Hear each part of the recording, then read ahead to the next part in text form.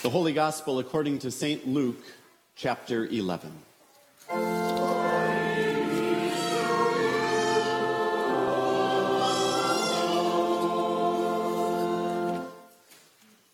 Now he was casting out a demon that was mute. When the demon had gone out, the mute man spoke, and the people marveled. But some of them said, "He casts out demons by Beelzebul, the prince of demons." While others, to test him, kept seeking from him a sign from heaven. But he, knowing their thoughts, said to them, "Every kingdom divided against itself is laid waste, and a divided household falls. And if Satan also is divided against himself, how will his kingdom stand? For you say that I cast out demons by Beelzebul. And if I cast out demons by Beelzebul, by whom do your sons cast them out? Therefore they will be your judges. But if it is by the finger of God that I cast out demons, then the kingdom of God has come upon you.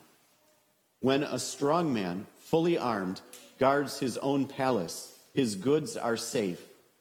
But when one stronger than he attacks him and overcomes him, he takes away his armor in which he trusted and divides his spoil. Whoever is not with me is against me, and whoever does not gather with me scatters. When the unclean spirit has gone out of a person, it passes through waterless places seeking rest. And finding none, it says, "I will return to my house from which I came." And when it comes, it finds the house swept and put in order. Then it goes and brings 7 other spirits more evil than itself, and they enter and dwell there.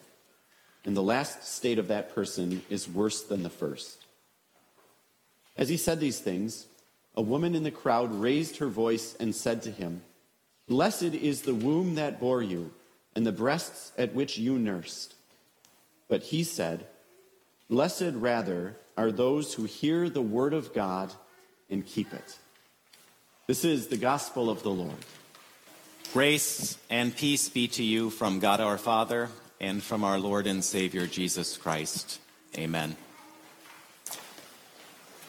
When Jesus confronted the power of the demonic and diabolical in today's gospel from Luke chapter 11, he also confronted the crowds around him with a remarkable choice. On the one hand, either Jesus really was the vanguard, the front line of God's saving activity in the world, or he was a religious grifter who was manipulating spirits by the power of darkness. And Luke records in great detail exactly how Jesus justified that he was the former and not the latter, that he really is the front line of God's saving activity in the world, and that all of the turmoil that came from his appearing could be explained by that. Now, it seems to me, though, that today the remarkable choice when it comes to something like what we read in Luke chapter 11 is a little different.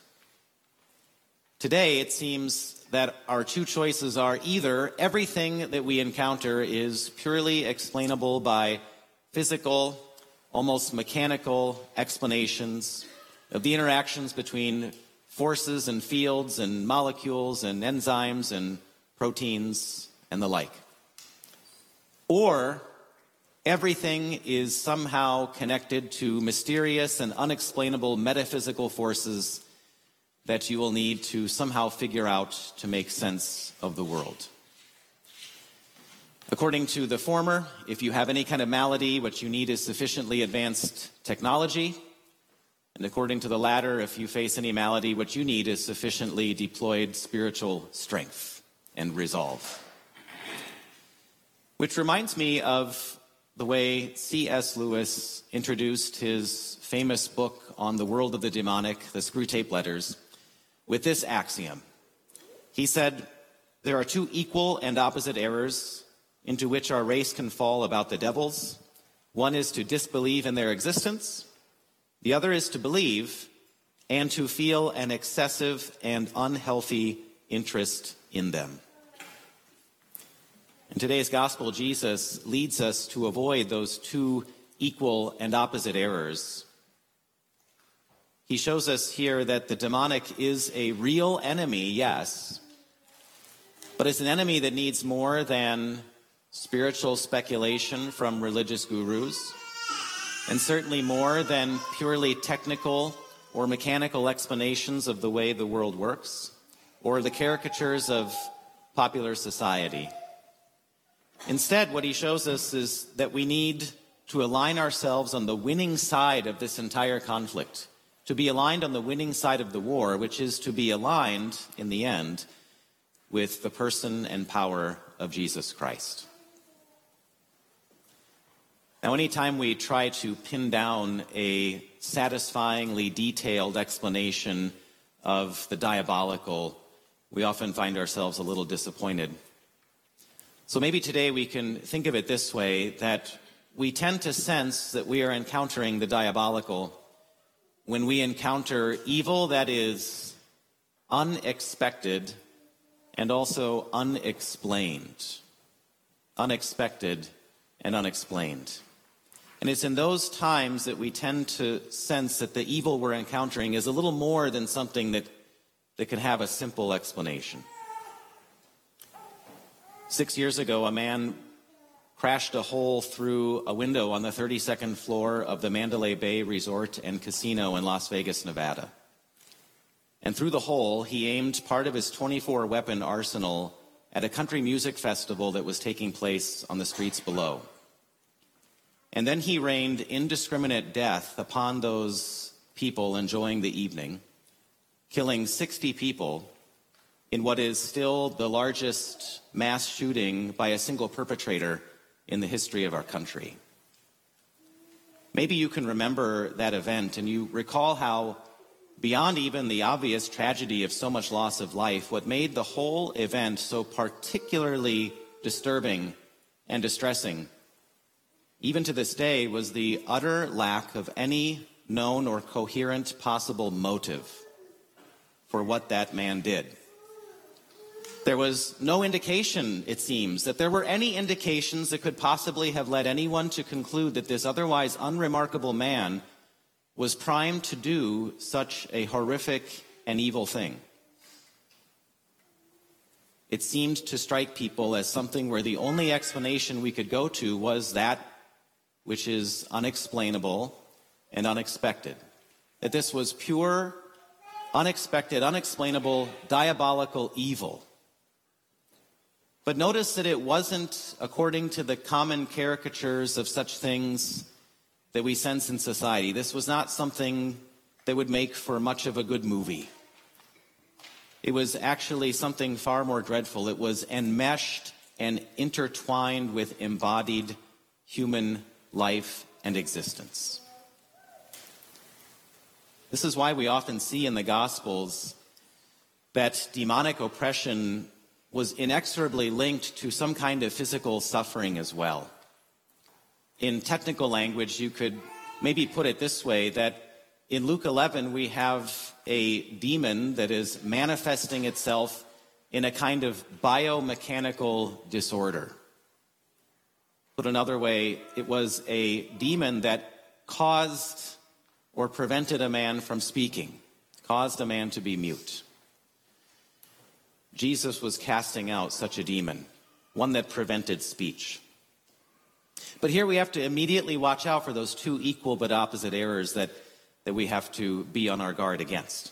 On the one hand, this does not mean at all that the course of action we should follow when we encounter something that might be explained as a mental illness is to tie the suffering person to a bed and call in the priest and watch as the possessed person shrieks as holy water is splashed upon them.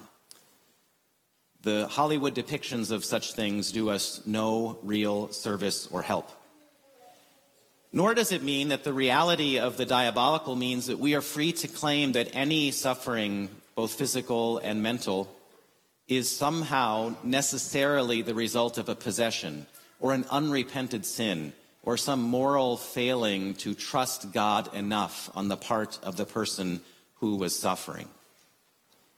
Instead, what we have in this account is a complex and yet very clear sense that in these scenes of our Lord offering people release from the bondage and oppression that comes from living in a broken and fallen world and suffering in a fallen and broken body, is this, that we cannot really neatly separate body and soul, that we cannot clearly untangle the threads of spiritual suffering and physical suffering and pain, that both are equally real, and that both actually feed off each other, that they can sometimes magnify and support one another.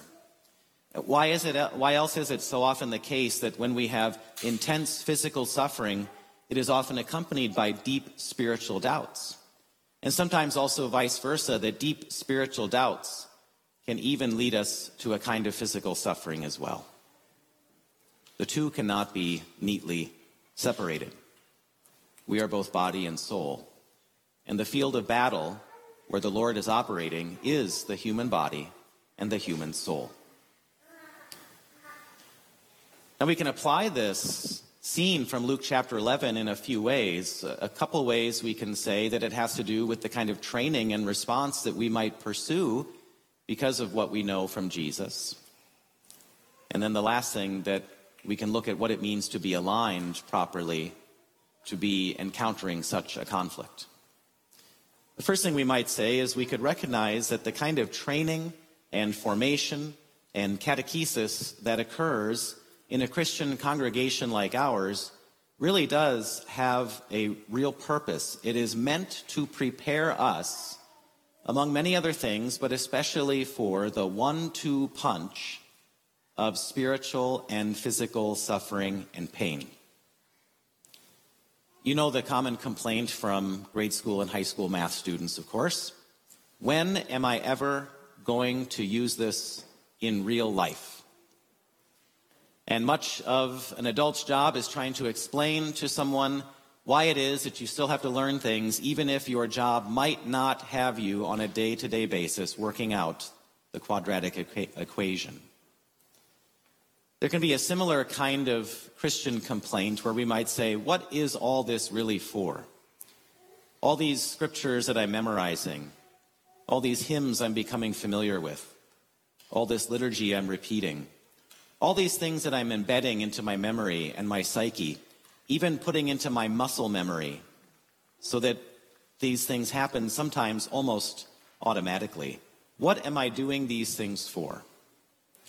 Well, one answer is that you'll use such things when you face the diabolical, when you face unexpected and unexplained evil and pain and suffering in your life or in the lives of others. To put it even more directly, when will you use this? You'll use it when you're on your back on a gurney being wheeled through a hospital, staring up at the flashing lights overhead on your way to an OR where someone is going to try to save your life. Or maybe at a time when spiritual suffering is so intense in heart and soul that it becomes difficult, if not impossible, to lift your frame from the bed in the morning. When you encounter such darkness and such trouble and such trial, you will need something, a prayer, a word, a promise of God to come crashing out to illuminate the darkness that you find yourself in. That's what it's there for. It's there for when you need it most. And this kind of training is good and worth pursuing. It's part of the wisdom and virtue of the Christian vocation. The second thing to cover is perhaps a little less common, but I think it's something we can still talk about as believers. We can recognize that taking care of our body, our God-given body, is also a God-pleasing activity, a good thing that can, in a sense, equip us to face the diabolical, that is, to face those moments when unexplained and unexpected trouble and evil come upon us. If it's the case that the diabolical sometimes preys on our weakness, that it uses our physical weakness to cause us to doubt the promises of God, then it stands to reason that to have strength in our frame, in our physical body, can be not just a physical asset, but a spiritual asset as well. Now, this is not to say that if you want to be a good Christian, you need to look like a bodybuilder, or you need to be the finest specimen of human potential on earth. It is to say no such thing at all. But it is to say that the ways we pursue in our various capacities to care for our body, to promote its health and wellness and well-being, these are good things to do, and they fit within the wisdom and virtue of the Christian vocation. And they help reflect the reality of who God has made us to be, both body and soul, subject to the troubles of soul and subject to the troubles of the body as well. The thing to remember is that just because we can explain all sorts of maladies according to purely physical symptoms, it doesn't mean at the same time that the forces of the powers and principalities that the scriptures speak of do not also take advantage of our physical weakness to cause us to doubt those promises of God, and vice versa. It helps us to see ourselves, as this account shows us, as unified bodies and souls created by God this way, and yet subject to fallenness and brokenness in the way that this mute man was. Finally, aside from training, there's the matter of alignment. And that's what Jesus gets at towards the end of this account in Luke. That what matters in the end is that we are aligned between those two equal but opposite errors. That we're aligned firmly in the camp of Christ, where Jesus calls us to be. This gospel in Luke 11 is one of many that accentuates the Lenten theme that when Jesus came, it was the beginning and the enacting of this great cosmic battle, this focal point of the momentous battle between God's saving project and the inevitable satanic opposition. And because of this, it's imperative, urgent even, for you and for me to be aligned accordingly. But I'm here to tell you that the way you find this alignment on the winning side of the war is not by me revealing to you some top secret, esoteric battle plan where you are going to get together and do this or that thing to somehow conjure up in yourself the proper spiritual strength, or you're not going to move the right metaphysical levers.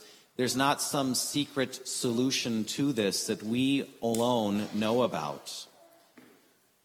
That might be a way to draw curious crowds, if I were to say such a thing. It has often sold many popular Christian books. But what is truly exciting and genuinely liberating is to hear, even in the midst of the most dreadful physical and spiritual distress, that our Lord Jesus Christ is not simply saying, here's a way, if you're good enough, you can make it. It's our Lord Jesus Christ having already accomplished the victory that is required. This means there's no secret battle plan for us to disclose or to figure out or work out on our own. There is only already accomplished success. And Jesus says then that the way to have this victory is to be aligned with him. We have at the end of this, when he talks about anyone who's not for him is against him, another example of Jesus saying, the way you know where you are aligned is how you respond to me, how you respond to Jesus. And Jesus has called you by the gospel, enlightened you with his gifts, brought you into his kingdom by baptism, and continues to feed you by his body and blood. This is all the ways, and these are not secrets, that Christ brings you onto his side, brings you into his fold, where he is your victor and he is your hero, where your soul and your body are safe and secure and sound, where even when the dreadful occurs and the unexplained and unexpected evil befalls you and me, we will know that in Christ, such suffering leads to hope, and such hope leads to endurance, and through it all, we will pass even through death to life in him. Amen.